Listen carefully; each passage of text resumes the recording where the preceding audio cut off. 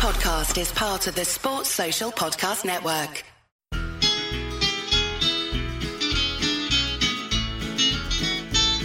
It's the moment of the evening every K-State fan enjoys. Settle down and pour a whiskey, crack open a LaCroix. Please put your hands together and make a little noise for your favorite Wildcatters, the handsome Bosco Boys.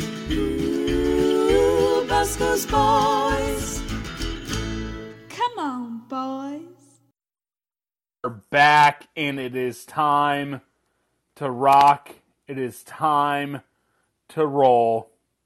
It's Wednesday, 7 p.m., right here in God's time zone, here in the Central Time Zone. Folks, I'm pumped. It's been a fun week. We got some massive news with Day Ames committing to K-State basketball. That's the biggest news. Guys,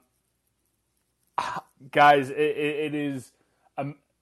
I can't understate how big this is. This is a top 50 recruit. This is the biggest recruit we've had since Wally Judge. Hopefully it'll go better than Wally Judge. I have no doubts about that. This is the 6th highest ranked basketball recruit in program history. It's massive. It is absolutely massive. So we'll be talking about that tonight. We'll be doing a little mini Dream College road trip as our opener. The non-conference basketball schedule has been finalized, so we'll talk about that. And then if we have time towards the end, we will kind of get everyone's baseline. The baseline for what we would call a successful football season. And then maybe if we have enough time at the very end, we might get another round of hot takes. We might have to skip over our friend, the good chef Andre Napier. But you know what? I edited some stuff out last week, so you guys don't know why I'm saying that if you weren't live. All the more reason to go live with us every Wednesday at 7 p.m. And then again, if you want that 15% off home field, if you have a little FOMO from all your friends buying K-State shirts, the promo code is good towards the until the end of the week. Promo code Bosco's Boys to get your new favorite K-State t-shirt. They sent me 3 for free, like just putting it out there. They sent me 3 for free, and I turned around on Saturday, got myself the Cocaine Cat hoodie. I got my dad a t-shirt, and then shout out to my mom. I love my mom. I even got her a KU home field shirt. So, I'm a good son. What can I say? So I'm going to get everyone up on stage, and then we're going to have ourselves a night. Folks, the Sunday night football theme song, Carrie Underwood, waiting all week for Sunday night. I'm waiting all week for Wednesday live shows. So let me get everyone up there. We're gonna have a fun time. It's gonna be another packed show, I'm sure. Anyone who's listening on the RSS feed, again, if you want to participate, you have to get up here. You got to download the Colorcast app. Steal your girlfriend's iPhone if you're an Android person. Steal your mom's iPad. That's what you got to do. I'm working on them. And I promise you, if they do not have it by the Bosco's Boys 2nd annual Bonehead Predictions Extravaganza, the last Wednesday in August, we will do something to get folks over on another app. We'll do something. All right.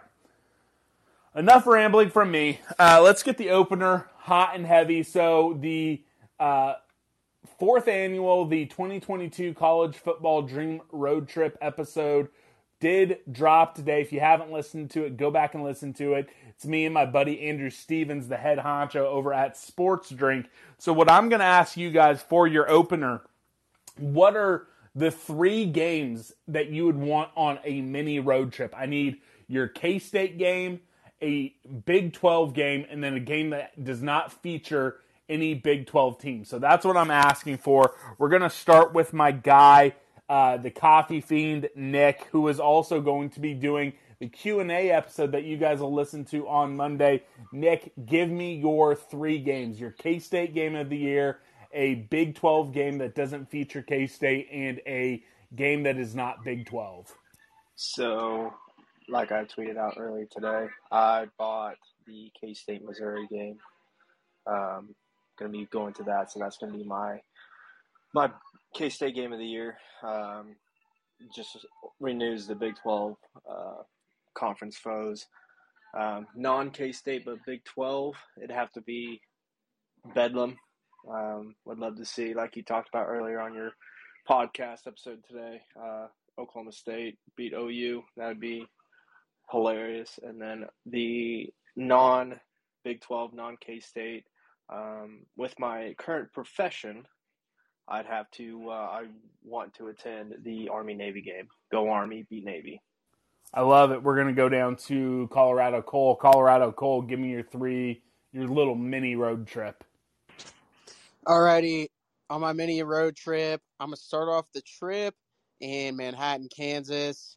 I'm on the same page as you, Scott. I'm going to that Mizzou game. I wish it wasn't the case, but it just seems like that one's just shaping up to be a big atmosphere. And I'd love to watch us spank freaking Dinkwitz back across the border. For my non-K-State Big 12 game, I think, as of now, maybe some recency bias, but that TCU Tech game is shaping up to be quite interesting. I think it would be a fun game to be at. And then for my final game, I will be at the Appalachian State versus Coastal Carolina game on November 3rd.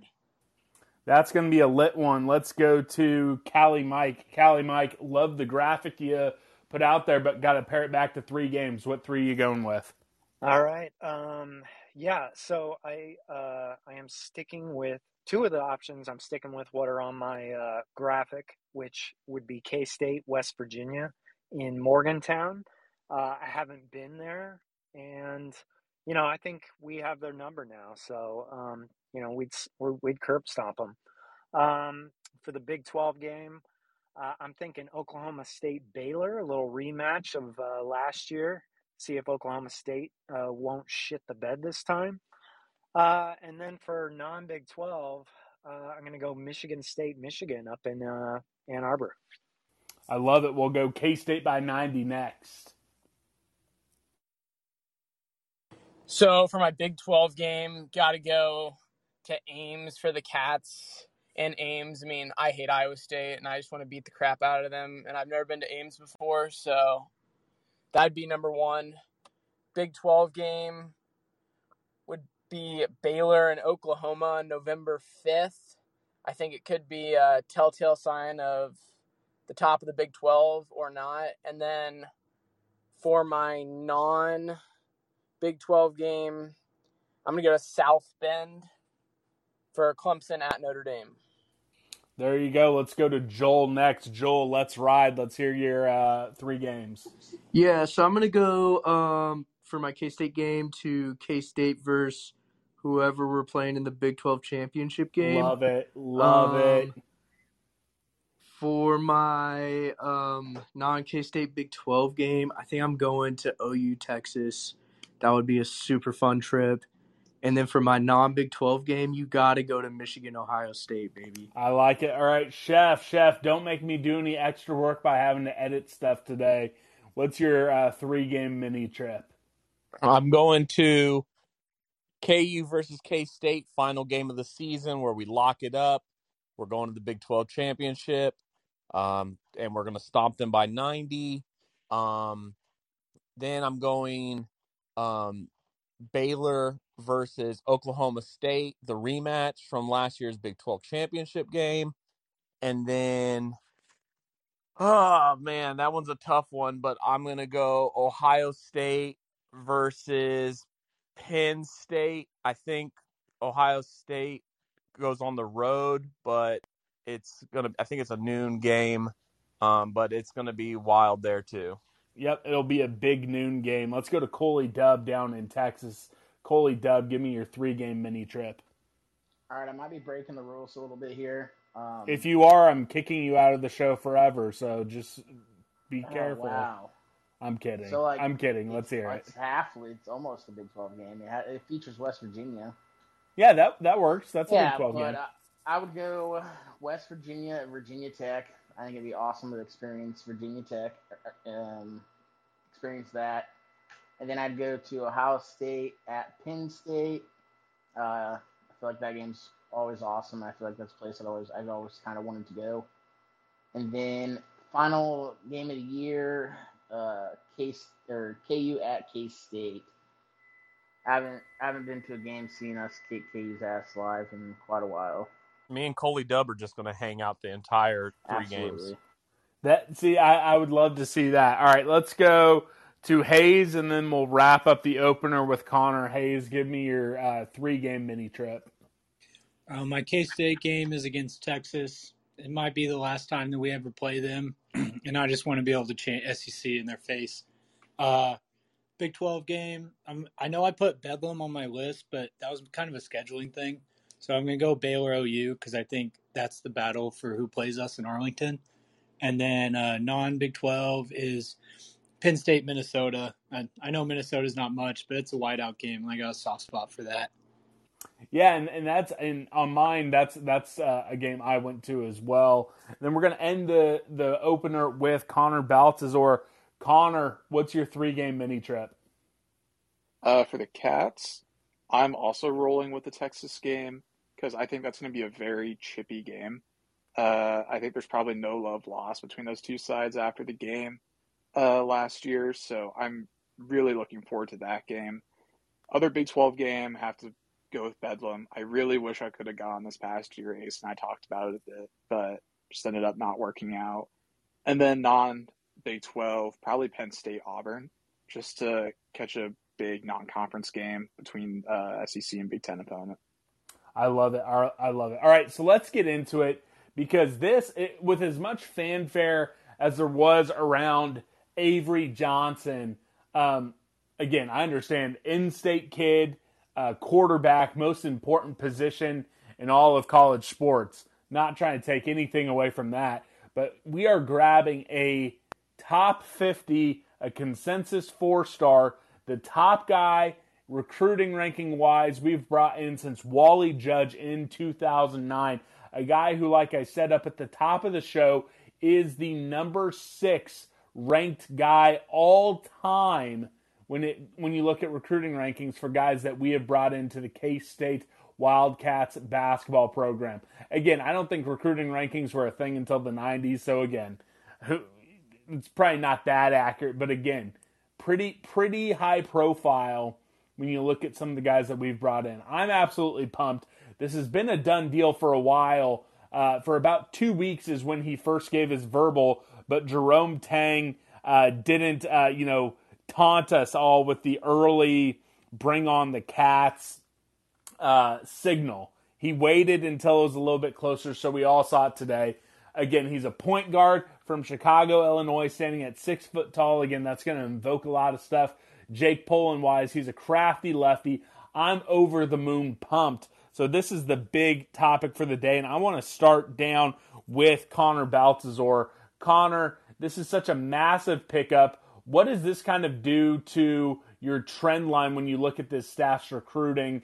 Does it bump it up? What's your excitement level? Run me through the emotions when Day-Day, tweeted out and put on Instagram his commitment to the Cats.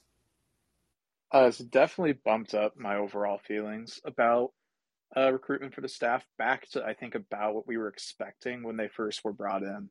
Because I think when they weren't immediately bringing in 5 stars left and right, people got a bit concerned, which is understandable.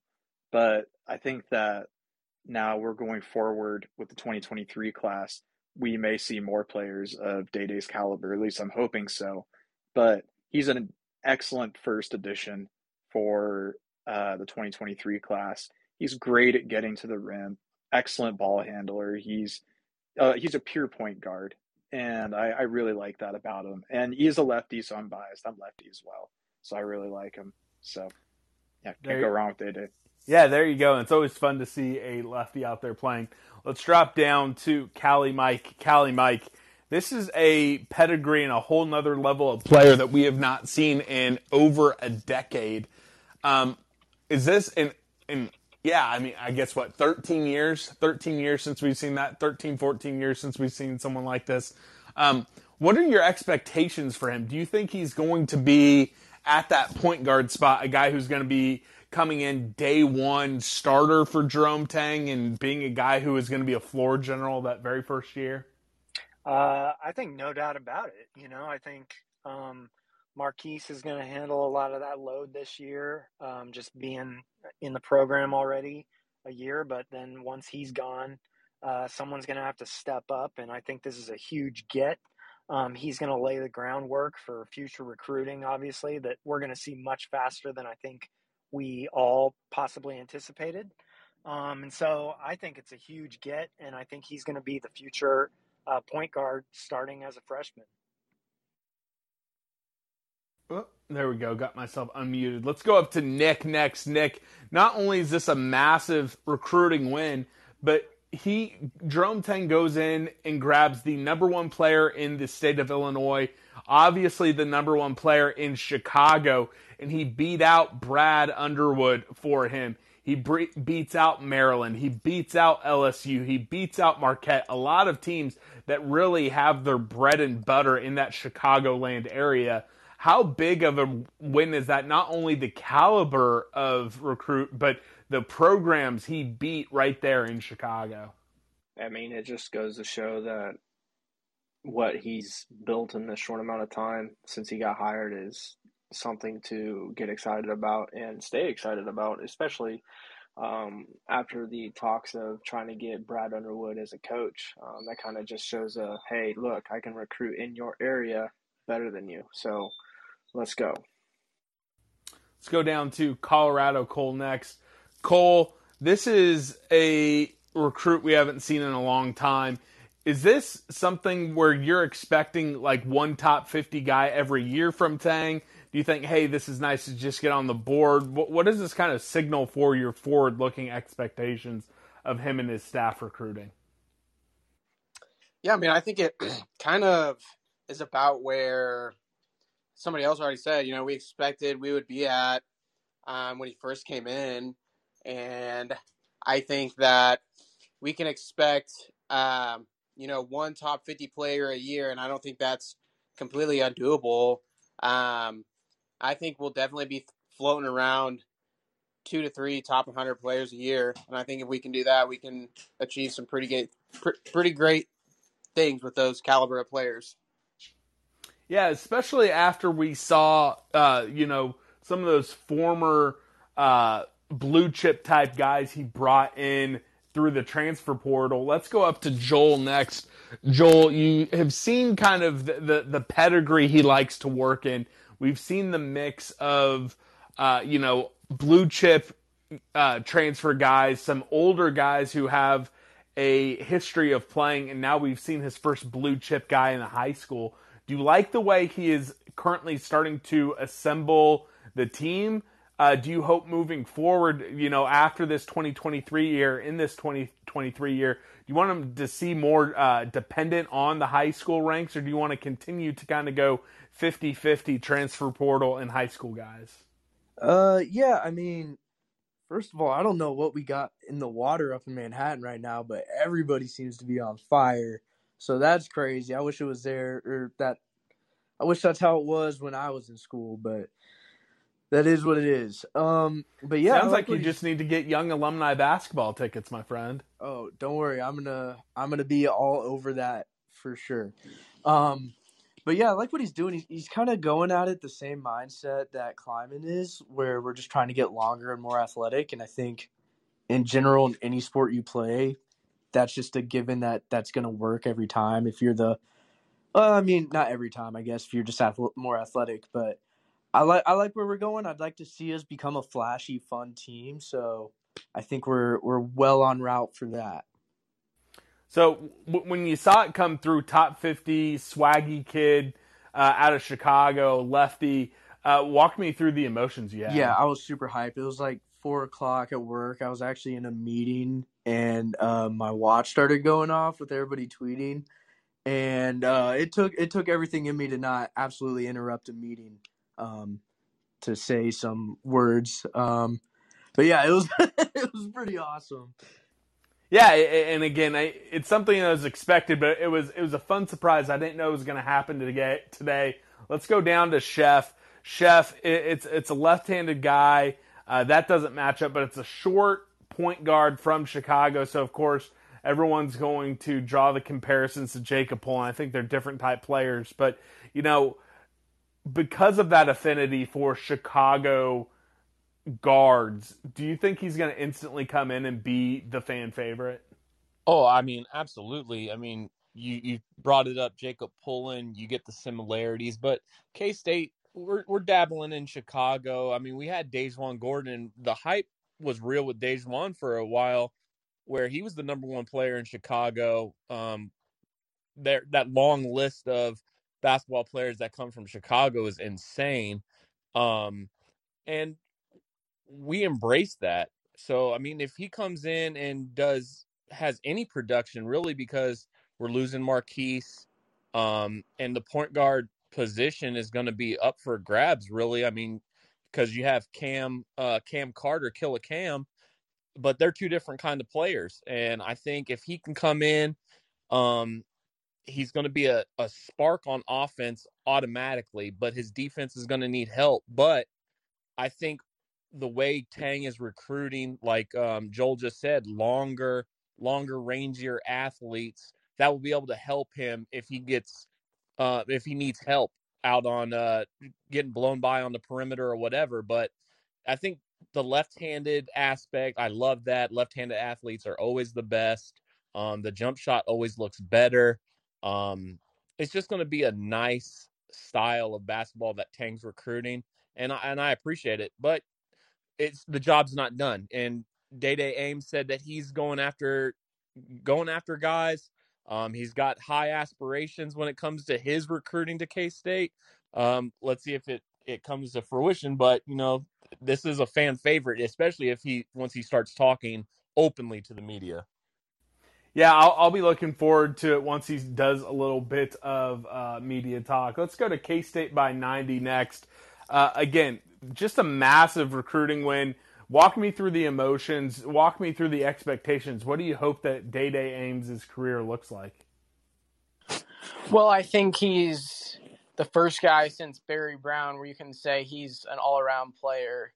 I mean, you look at his AAU games, he's not putting up monster points and no assists. I mean, I saw one of his AAU games, 19 points, 10 assists, 4 steals, and a couple one-hand transition dunks. I mean, he can do it on all 3 levels. He can do it defensively. He's a little bit shorter, but I think where he's, apart from Pullen, is he's more of an all-around playmaker, and it's going to set his teammates up for success. So I'm ecstatic. It's a great start to the class. Yeah, and something about his AAU team, and not to throw shade at his AAU team, he is the guy who does have to bear a massive load at all these EYBL events. He is kind of used to having to do a little bit more than some of these high-profile guys, and he's still out there getting those assists. Instead of just basically, hero balling it like he's James Harden in the Drew League, he's able to still get his guys involved, none of which are high-profile recruits. So I absolutely love seeing that. Let's go up to Bob Trollsby next. Bob, big recruiting win. Again, the biggest one in over a decade. Walk me through your emotions when it came through. We are gargantuan. I don't really have much else to say beyond that. It's the biggest one since Wally Judge? Is that who it was? This is the biggest, or at least if you go by recruiting rankings, the biggest recruiting win since Wally Judge. Yeah, it's massive. I think K-State needs to continue to recruit both in football and basketball guys whose names are either Bebe or Day. That's really all I have to say. I love it. Let's go down to Hayes next. Hayes, this is what we all hoped we would see with Jerome Tang. I know I probably was a little impatient, thinking it was going to happen a little bit quicker than it did, thinking we'd get a guy in the 2022 class. But this dusted off any sort of anxiety or worry that they're not going to be able to get these real, true blue chip guys for me. Walk me through your emotions. Walk me through what you think this signals, not only for the 2023 class, but recruiting moving forward as well. This is awesome. Like you said, our expectations are pretty much, at least for me, right back where they started at.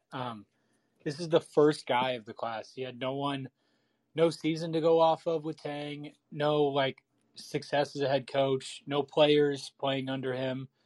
And he committed, and it's the best recruit we've gotten in 13 years. And it's the first recruit that we've gotten with this coach. I just think that that's massive, that we got a top 75 at worst player for the first guy of really the Jerome Tang era, because we all know 2022 was kind of a panic, throw it together, even though it turned out pretty good. But I don't even think that this guy is the ceiling, being the first guy that we brought in. He's more like the top of the door frame, and we have all that room to keep going and a lot more door frame guys to get, and I'm pumped.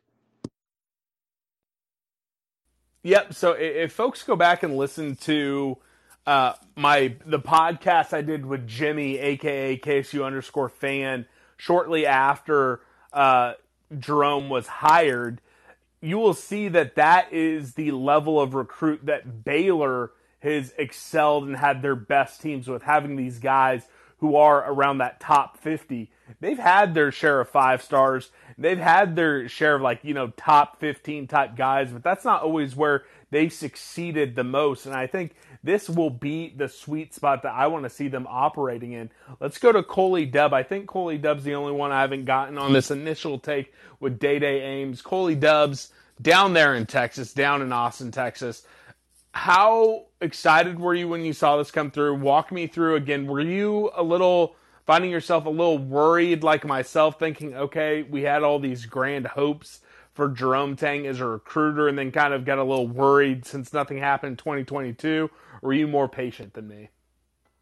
I was definitely excited about the idea of getting all these top guys, fairly quickly. I don't think I was ever really too worried about, where recruiting was heading. But it was definitely a relief today. It's really nice to see us get Day-Day, obviously. It'll be kind of interesting to see kind of where we go forward with the class and what other guys we can get. Just in the fact that it sounds like, I think so, if I remember correctly, that Tang, I think, didn't he recruit him while he was at Baylor still? Yeah, I think initial contact happened there. I'm aiming to have Grant Flanders come on with me, recording on Thursday, hopefully releasing Friday. And I'm going to get more on the recruitment, but I'm pretty sure Day-Day only took one official visit, and K-State just knocked it out of the park, and he basically shut his recruitment down then. So I don't know how involved anyone else was. I know LSU was really trying hard. I know Illinois was trying real hard. There's some Illinois folks on Twitter that were not too happy that K-State's coming in and grabbing the top player in Chicago, top player in Illinois. So it was a great recruiting win. And I'm not sure when it originally started. I know Jareem Dowling. I want to give a shout out to him. He was the assistant who was on this one. So, go ahead. No, you're good. You summed it up. All right. Real quickly before we move on to the other topics, I want to get everyone's prediction over under 1.5 more 4 stars or better in this 2023 recruiting class. 1.5 more over under high school 4 stars. So we're starting off with Bob. Bob Trollsby, over under 1.5 more. Way over. Way over. Okay, Nick. Over. Oh, I see. I think I know where this is going. Joel. I'm going to say over. Good vibes all around. Coley Dub, are you going to keep the over train going? Yeah, I guess so. I don't really know where we're at with all these other guys. I know there's at least one other 4-star we're kind of in pretty serious talks with. But who knows what might pop up late, so I'll just say, I'll go ahead with everyone else to say for sure we're going to go over. All right, Connor. Over. Why not? Hayes. You have to set this at 3.5 to even make me consider under. I love it. Talk about good vibes, the good chef. Under. Oh, good chef. Good chef. That's fine. Honestly, if you give me one more top 100 guy, I'm cool with that. I think we will I'm get cool with one that. more 100 guy, 4-star. But then I think really he's going to be kind of pushing the transfer portal more like 2-year guy, 2-year guys in this next coming class. We'll see. K-State by 90. Are you going to join Chef or are you going to join everyone else? Oh, I'm joining Chef, all right. I think that Tang's going to go after a lot of JUCO guys, just try to get those guys that have some experience in the transfers. I think it's going to be close. They definitely get one, maybe two, but I'm saying under. All right. Colorado Cole. Let's keep it hot. I got to go over. I think they can make it happen now that they have some time to actually recruit these guys. I think we'll see them do well. All right, and then we'll go to Cali Mike. I'm definitely going to say over, and I'm also going to say over 8 for how many more times Colorcast asked me if I'm enjoying this app during this podcast. Uh-oh, are they spamming you? Totally.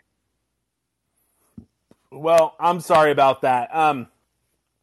But let's dive into the next topic. We're sticking with basketball right now. All right, so if folks actually, can you guys grab a screenshot of some of the stuff that's going on and then shoot me a DM on Twitter so I can send it to the folks at Colorcast because I don't like them spamming you guys asking for all that. So if you guys could do that, I'll send it to them and we'll hopefully get it taken care of. All right, let's quickly run through this. The non-conference schedule finally got released, and it's an interesting one. I'll read through it real quick. University of Texas, Rio Grande Valley, that's the Monday. That's home game. That's how we're starting. We're then a Friday game at Cal Berkeley. Then you have Arkansas Pine Bluff at home, UMKC at home. Then you're in the Grand Cayman Island Classic. Island Boys, Rhode Island, we open it up. Then we play Nevada or Tulane. Then we have one more game. Then we're at Butler in the Big East Big 12 battle. Wichita State at home on the same day as the Big 12 championship in football. I hope we have a little bit of flexibility there. Just in case, maybe move that to the Sunday. Then we have Abilene Christian at home, Incarnate Word, Nebraska in Kansas City on the 17th of December. Then we end the non-conference slate December 21st versus Radford, and then the SEC Big 12 Challenge in late January versus Florida. Again, this is not a very tough non-conference. Now, you have some Power 5 games, Nebraska, Cal. You have the rivalry with Wichita State.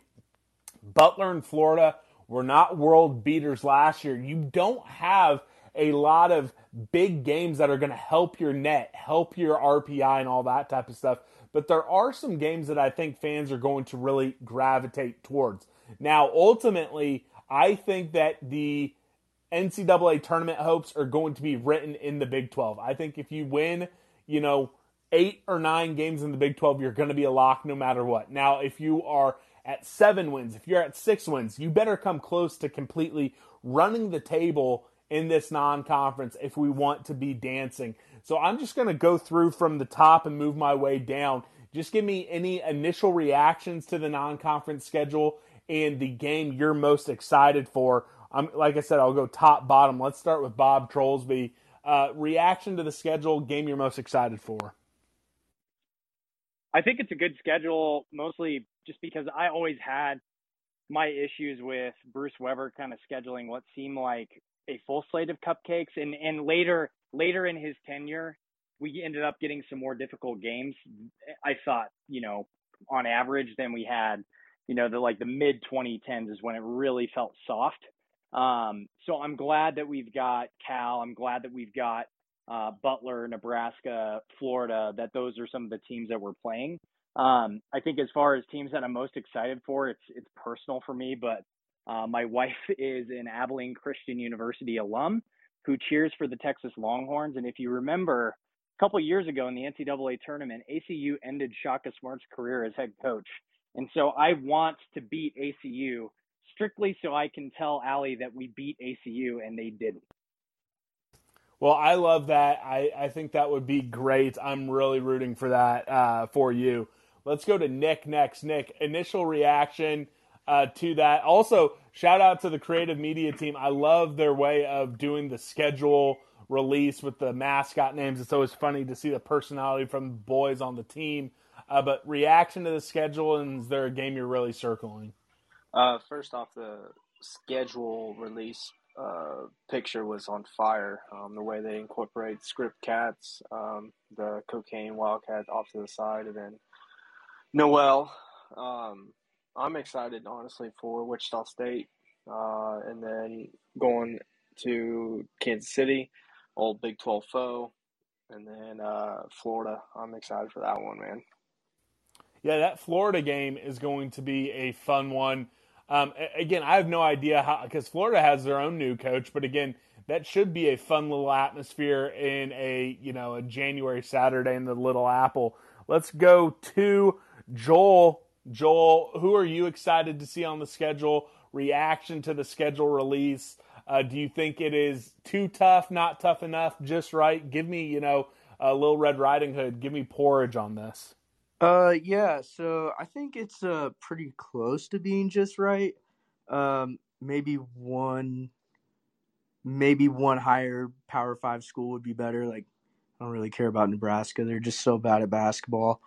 But I am super excited that we're playing Florida. I'm glad we're not playing Ole Miss or A&M. I feel like we played them like every year, so that'll be great, something new. That is true.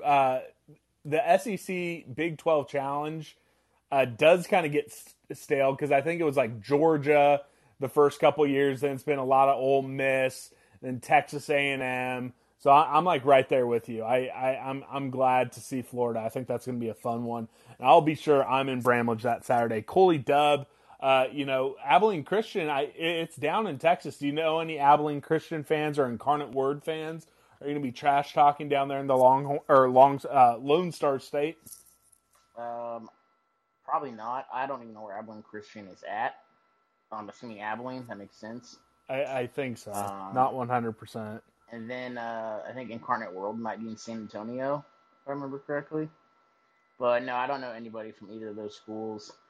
But I'm pretty excited. I think honestly, just for the first game of the year, kind of see what the team's made up of. That first game of the year. Then also the Cayman Island Classic. I think that's what it's called, right? Those little pre-season or non-con tournaments are usually pretty fun and kind of gives you a barrier for those back-to-back type situations. Yeah, sadly, it is going to be on Flow Hoops, so that sucks. Not a fan of that, but hey, it is what it is. Connor Baltazar, reaction to the schedule, you can give me a, Little Red Riding Hood, too hot, too cold, just right, and then any games that you're really looking forward to. It's a little bit weaker than I was hoping for. I'm happy with the amount of Power 5s that we're facing, but I would have preferred one or two that were maybe a little bit tougher of a challenge. I'm saying that now, I may regret that, but I am happy that we have Butler on the schedule because they broke my heart when I was like 10 years old when they ended our Elite Eight run. I think that if we beat Butler, we go to the title. And other than that, also Nebraska, mainly because it's in Kansas City. It'll be after the semester's done, so I may have a shot at going to it. So kind of excited for that. Yes. I'll say this also for anyone listening live or on the RSS feed, 3 of those home non-conference games, including the opener, will be a doubleheader with the women's basketball team. And I think that's great because hopefully it's going to give a little bit more exposure to what should be a very exciting, very fun season for Midi and the squad, especially with some of their young players because they brought in another great recruiting class. So if you get the chance, get out there and take in both games for all 3 of those doubleheaders. Let's go to Hayes next. Hayes, you're going to be on campus. Walk me through your thoughts when you saw that.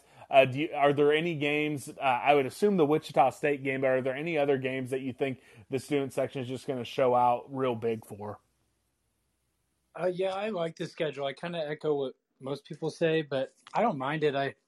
I'm happy that it's a little bit on this cupcake end because, I mean, our entire team's new and they probably don't know how to play together yet, so it'd be nice to not just lose a bunch. But we do have a couple good ones sprinkled in there.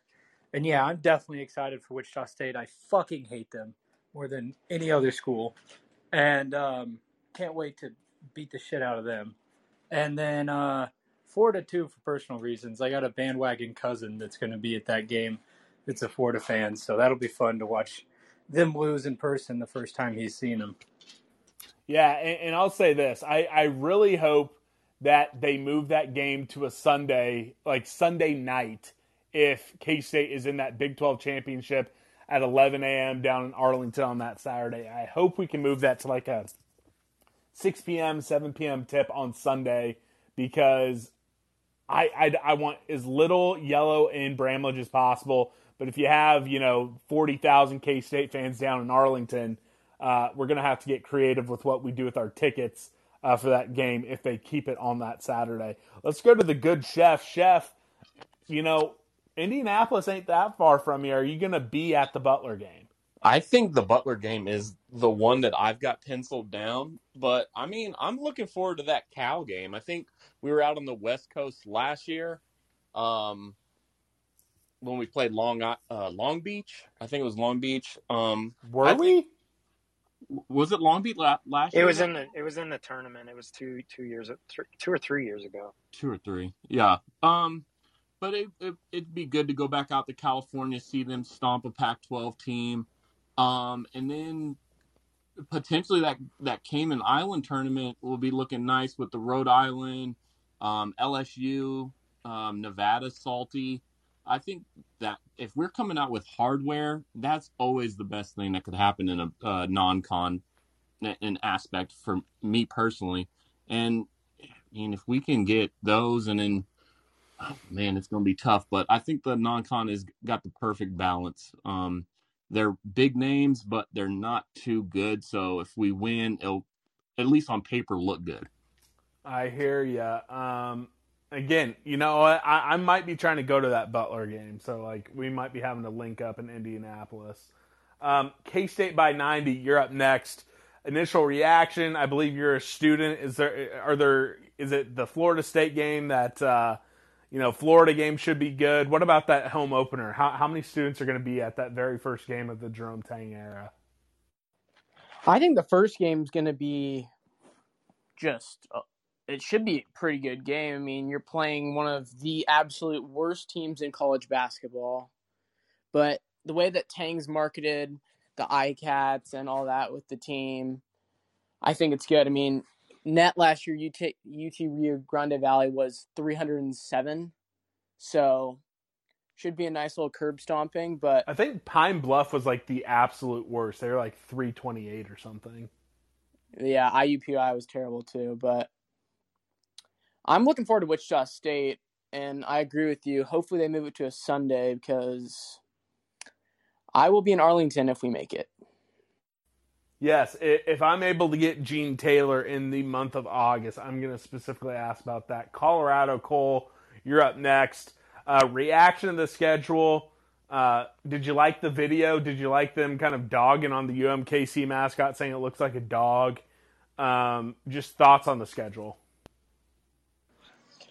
Yeah, I like the way they're releasing it. I mean, it's just a creative way to get the guys involved, especially with a bunch of new guys that most of us haven't really we haven't heard their voice before. So it's great to hear from those guys. Schedule overall, the non-con, I like it. Kind of on the same page as what some other people said is I like that you have a good number of Power 5 teams on there, but they're all kind of not that good, considering it's our first year with our coach. I like that. Maybe in the future, I'd like to see some better Power 5 teams on that schedule, but for this coming year in a vacuum, I like the way it looks, and I think we could be pretty successful with that schedule. Callie, Mike, the Cats, the boys are going to be in your backyard. They're going to be at Berkeley. I imagine when that news dropped, you got excited, and that's circled on your calendar. You know it. There's a lot around this. That's a big deal. Like the last time basketball Cats, obviously what Chef noted in the NCAA tournament against Long Beach, that was a big bummer of a game in San Jose. But the first year I moved to the Bay in 2006 was when the Cats played Berkeley, and that's when Luis Colon got ejected for the fist to the head. And so I'm looking forward to them being back out here. That's also my 40th birthday weekend. And other big news coming out of the California Cats in August that I will just drop a little hint here for that. So be on the lookout. Oh wow! I that's a tease right there. I'll say this again. I make all these grand declarations. We'll see what happens. But K-State is playing at Baylor that very next day. Hopefully this isn't the case. But if K-State's out of the Big 12 race, I might just have to come out to the Bay Area for that game because I have too much. I have to burn a lot of vacation before the end of the year. So. Stay tuned. Stay at my place. Stay tuned. I might be coming out to see Callie Mike. All right, we got about 15 minutes left. We might have time to do another round of hot takes the end of the show. But here's a conversation I want to have with all of you, and I'm curious to how this is going to go. I was having a conversation in one of my group chats the other day. Everyone is so sky high on expectations for this football season. There's a lot of hype, there's a lot of hope, all sorts of emotions wrapped up in this season. But I want to know for you guys, what is the baseline, either record or result that you guys need to see for this to be considered a successful season? We're going to start back. We'll start with K-State by 90 for this one. What is that baseline? What is that minimum? It can be record. It can be something more meta. Just kind of tell me what needs to happen for you to be sitting here in January and say, you know what, that was a good season. Well, to start off, I think winning 9 games is my expectation, and that would say we did good. But in all reality, I think this is the best team Kleiman's had. It's got to be a Big 12 championship. They've got to be in that Big 12 championship game and be in Arlington and compete for it. All right, pretty lofty, but hey, I respect it. Let's go to the good Chef. Chef, what is the baseline needed for this to be considered a successful season? Well, I think there's so much hype, and the fans are going to fan. We're always high during the beginning of the season. Fall camp hasn't even rolled in, but I do think that the seniors that came back, the depth that we have at this team, the transfers that we brought in, the team is saying Big 12 championship.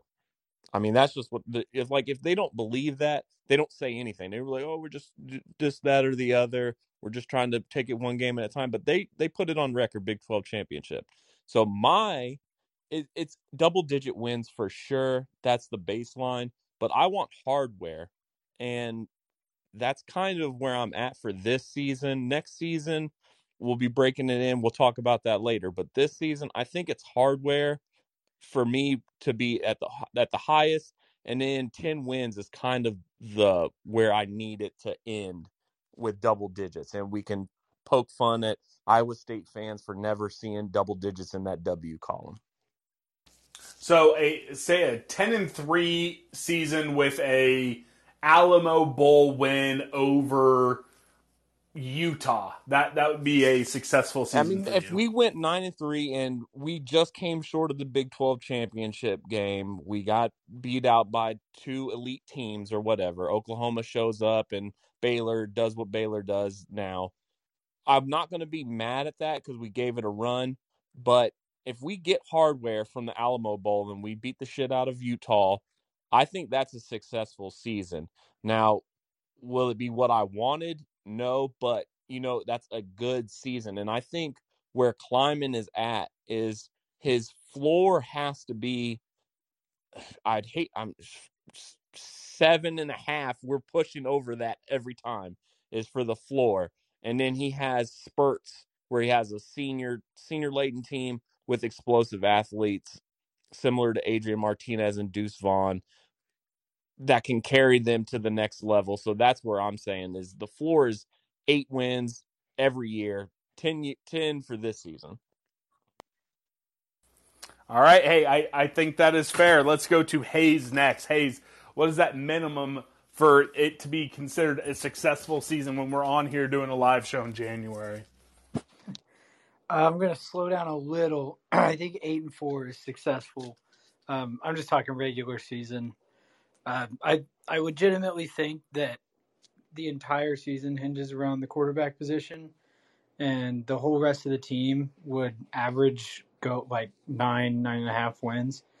So like, if we had to play Will Howard for 12 games, I think we still win 7. That's how good we are. So our floor has got to be 8, and expectation 8, and with real and significant aspirations at at Arlington and maybe winning Arlington, and not in a homer way. Just seriously, we're that good. All right, let's go down to Cali Mike. Cali Mike, what would it take for this to be considered a successful season? I'm pretty much on board with the guys so far. I think we have to get 9 wins, basically. That's where I see us. Absolutely, injuries are going to change expectations. Let's hope we keep the team healthy, but I think I have to see 9 wins, irrespective of a bowl. So 9 wins regular season. All right, let's go to Colorado Cole. Colorado Cole, what do we need for this to be a successful season? Yeah, I'm kind of not to beat the dead horse here, but I would say 9-3 is my threshold. I think 8-4, I would kind of feel like there's some play that we left out on there, left on the field. And honestly, I think there's a lot of scenarios there where 9-3 would get us to Arlington. So I think 9-3 is kind of where I would be at to consider it somewhat successful of a season. I would say that 10-2 is not out of the picture, though. All right, let's go to Connor next. Connor, baseline needed for you to look back and call it a successful season. I've been wondering about this myself for a while because I'm trying to balance the very high expectations that this team has, and deservedly so, with also trying not to get too out of hand. But I really do think that this is one of the most talented teams we've had in years. So I think I'm with everybody else where we really do need to hit 9 wins. I could conditionally accept 8. Anything under would probably be a failure, I would say. But yeah, I think 9 wins is probably what we need to hit. Coley Dub down there in Texas, what is the baseline for you to call this a successful season? Just mostly whatever gets us to the Big 12 championship game. Then, from there, hopefully with a bowl victory, double digits, I'd say. So probably just get to double-digit victories and hope to have an appearance in the Big 12 championship game. So if we're saying baseline, though, so you're saying, 9-3 season where you're not in Arlington, you probably wouldn't call it a successful season? Successful. Yeah, that'd still be successful. I'll say 9. No, it's up to you. I'm just kind of curious because, again, I hear everyone, and I think, and I'll give my answer at the end, but it is wild to be sitting here where the media votes K-State 5th. The over/under is still sitting at 6-5, and the expectations are so high. I think that is fun to see, and I'm happy to see it. And it will be interesting to see how K-State fans kind of treat this upcoming season versus how Iowa State fans treated their season last year. Let's go to Joel next. Joel, what's that baseline needed for a successful season? Yeah, I've been sitting here kind of kicking myself because I'm trying to walk myself down back towards that line, that 6-5 line. But I keep thinking, man, 8 wins, I'm gonna be a little pressed at the end of the year if we're 8-4 going into bowl season, thinking, oh, what one more could have got us? And I think even if Adrian plays the same way he played at Nebraska, this team around him is good enough to get him to 8 at least. So I think if he plays well, 9 or 10 should not be thought of that crazily. So I'm gonna set the floor at 9-3, and then if we, like you said earlier, if we're gonna like play Utah and we wax Utah, that's a massive success. All right, Chef, what do you got? I'm when I'm listening to everybody talk, and we say 9 wins, and we say that like if you look at the schedule, what losses are on there that we could get, and that if we got 8, that would be 4 losses. What losses are we gonna? Because that's where it comes down to me. Because what teams are we losing to? Well, I hear what you're saying, and I get that because I don't think there is that guaranteed loss. But here's my question to you and to everyone: How many games do we have that we're saying there is 0 chance we lose? For me, I think it's KU. I think the Missouri is a really bad team. So the 3 non-cons are locks for me.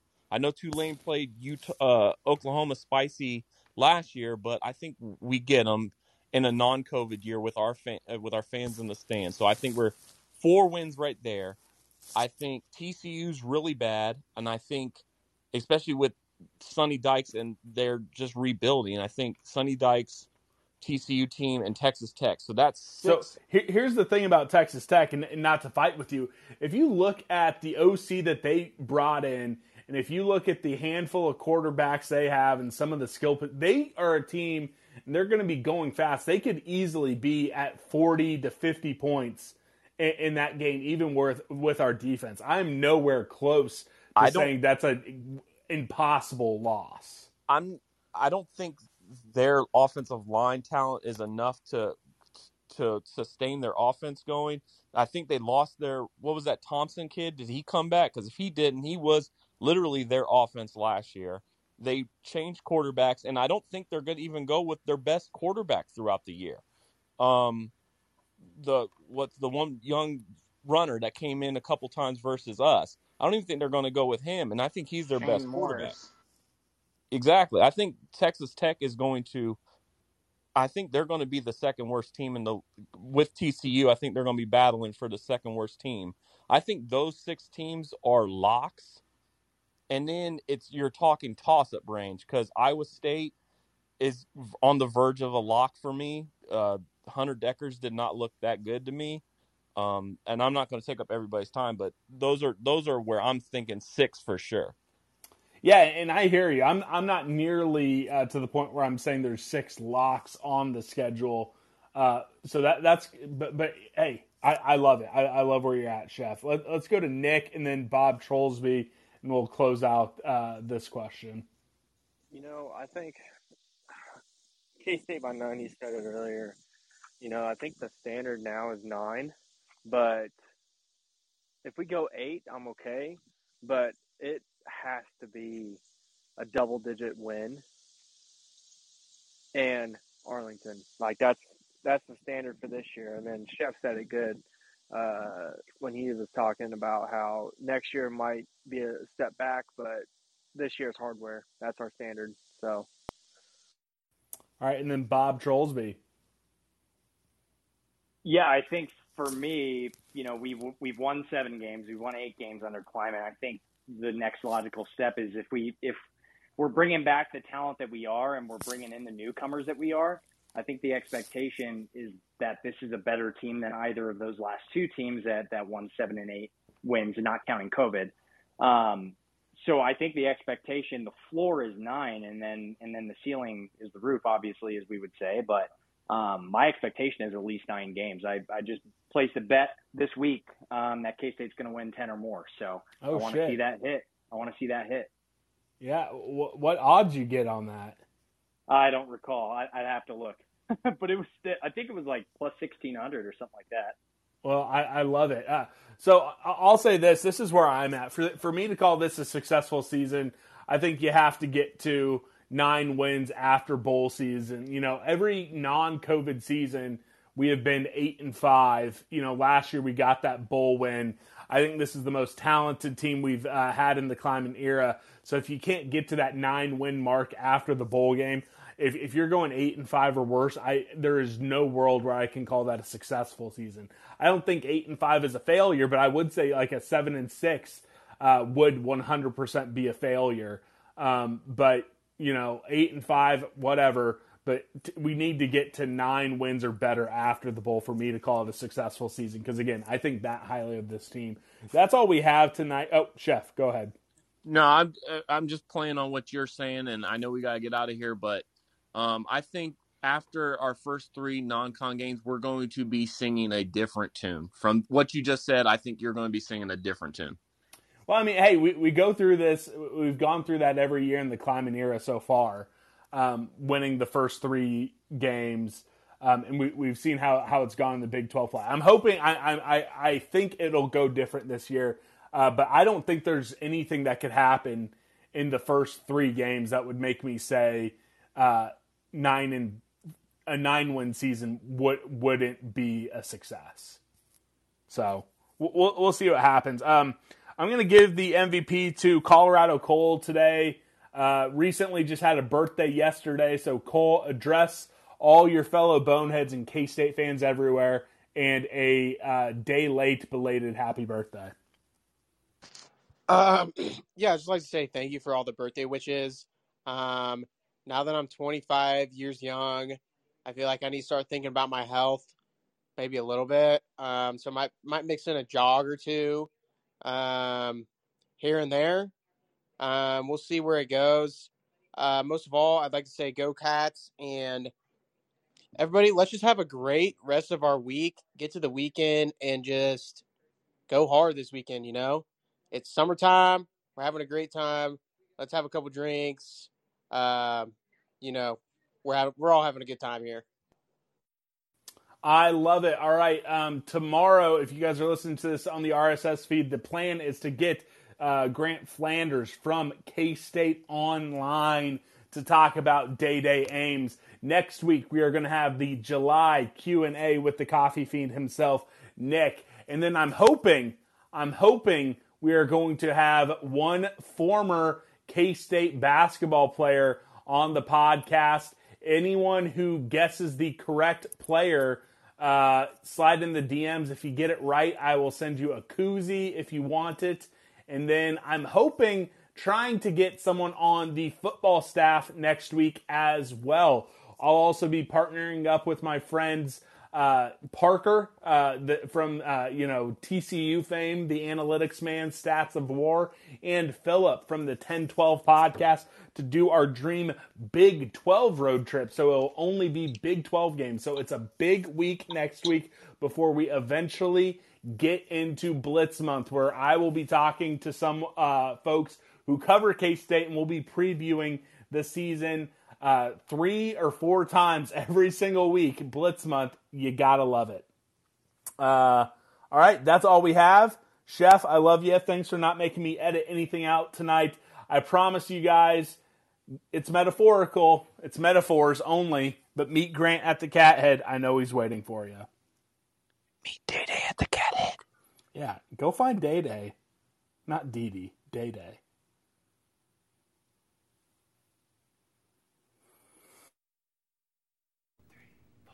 Hail to the purple, hail to the white, wildcat in spirit, wildcat in fight.